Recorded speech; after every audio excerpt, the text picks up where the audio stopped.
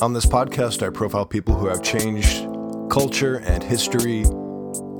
And of course, they were all gay, lesbian, bisexual, or transgender.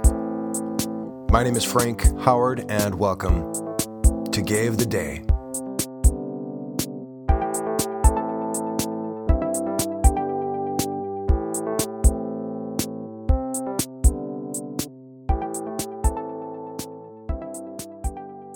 If anyone listening has worked in a restaurant, as I have, you may have noticed how gender and sexuality come into play when determining who works where.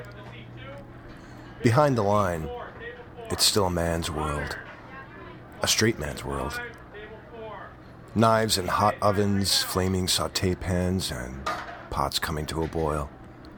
Men darting around and shouting. It's controlled chaos. No sissies allowed behind the line. Now, the gays are in the front of the house, waiting on tables. The gay waiter is a cliché.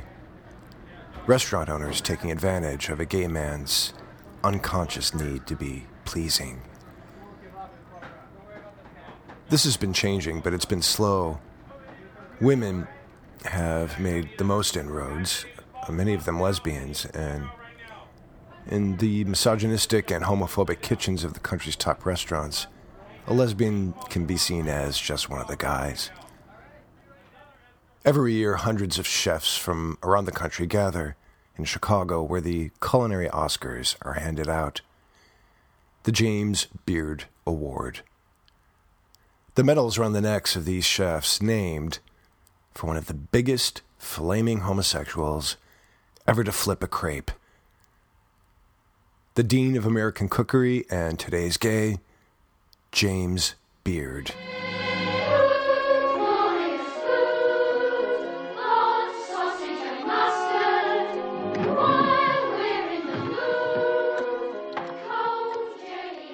By the early part of the previous century, the Industrial Revolution had already made an impact on American food.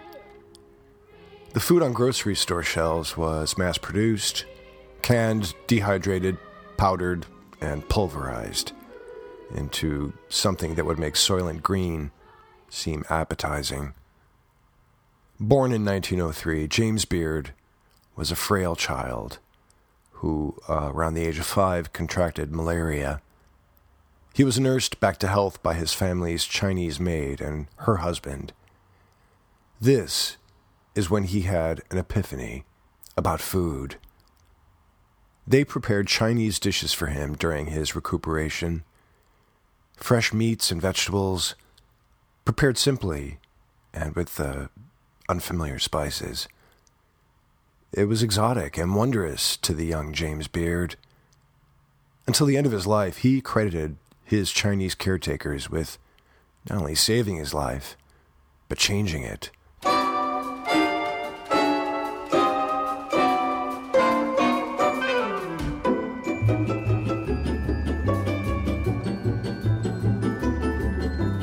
By the time he was in his teens, he had grown tremendously. Not just vertically, he was 6'4", but horizontally, he weighed 250 pounds. He was eating and screwing like a Roman emperor.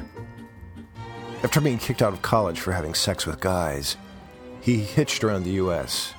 and ate. He then went to Europe and ate. He settled in France for many years and ate. He had no designs on being a chef. He had ambitions as an actor.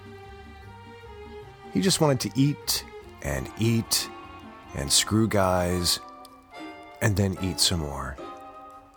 He ballooned to over 300 pounds.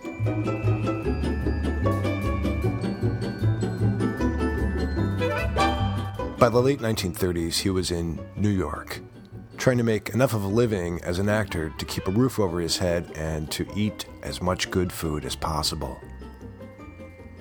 He wasn't finding much work, but was a popular party guest at the Coldwater Flats of Broadway Babies because he'd always arrive with a spread of hors d'oeuvre he'd prepare himself. He then got the bright idea of opening his own catering company called Hors d'oeuvre Inc.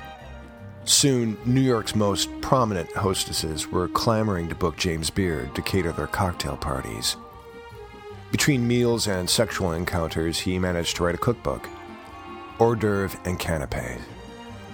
It was published in 1940 and was an instant success.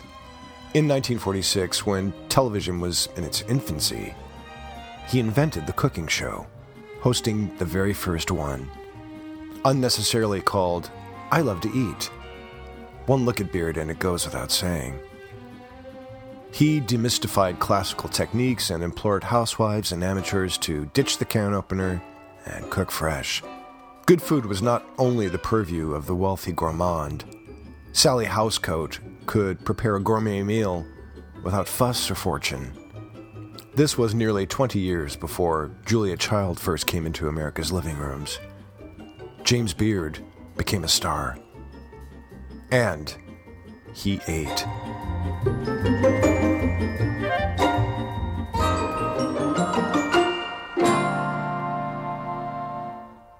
Over the next 35 years, James Beard hosted many TV cooking shows and authored 25 best-selling cookbooks, eating and screwing when his hectic schedule allowed it. His whorish ways extended beyond the bedroom. He made millions endorsing things like canned corn, Adolph's meat tenderizer, DuPont chemicals, products completely antithetical to his cooking philosophy. He even did commercials for Benson & Hedges cigarettes, despite the fact he didn't smoke. His hedonism never abated, though he did have a serious partner the last 30 years of his life. His Greenwich Village brownstone is now a national landmark and hosts promising chefs from around the country. Being invited to cook a meal in the James Beard House means you're a member of an exclusive club of chefs and guarantees your restaurant will have a waiting list for a table. In a revised edition of his memoirs, James Beard addressed the importance of his gayness, writing, quote, "I think it's time to talk about that now," end quote. So, let's talk about that. People often ask, why is it important that these people I profile were gay? It's true in my personal life, unless I find someone attractive, that someone is gay is one of the least interesting things about them and is not an instant qualification for friendship. Sometimes it's incidental that someone was gay, but most of the time, it is pivotal to why they did what they did. After writing 365 profiles on the Facebook page and recording over 50 of these podcasts, for the vast majority, I think their gayness at least nudged them in a direction they wouldn't have taken were they straight. This seems evident with James Beard. Just like at age 5 when he was introduced to the pleasure of fine food by his Chinese maid, at age 7, he was introduced to physical pleasure after an encounter with a boy his age. He spent his entire life pursuing pleasure, a life of hot food and hot sex. He didn't believe in guilt, he believed in happiness. And for James Beard, happiness was a good meal and a good man. I can even join the Navy, but the rump steak melody lingers on. Let me stick my fork in the gravy. Rump steak is sure a sender. Rump steak like Mama made. Thick, juicy, nice and tender. The rump steak serenade. Today's Gay of the Day, culinary legend, James Beard.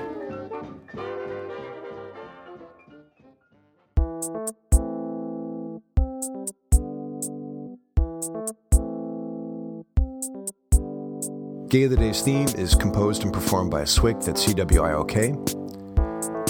Check out Gay of the Day on Instagram and the Facebook page. I post photos and links and clips and other things corresponding to these podcasts.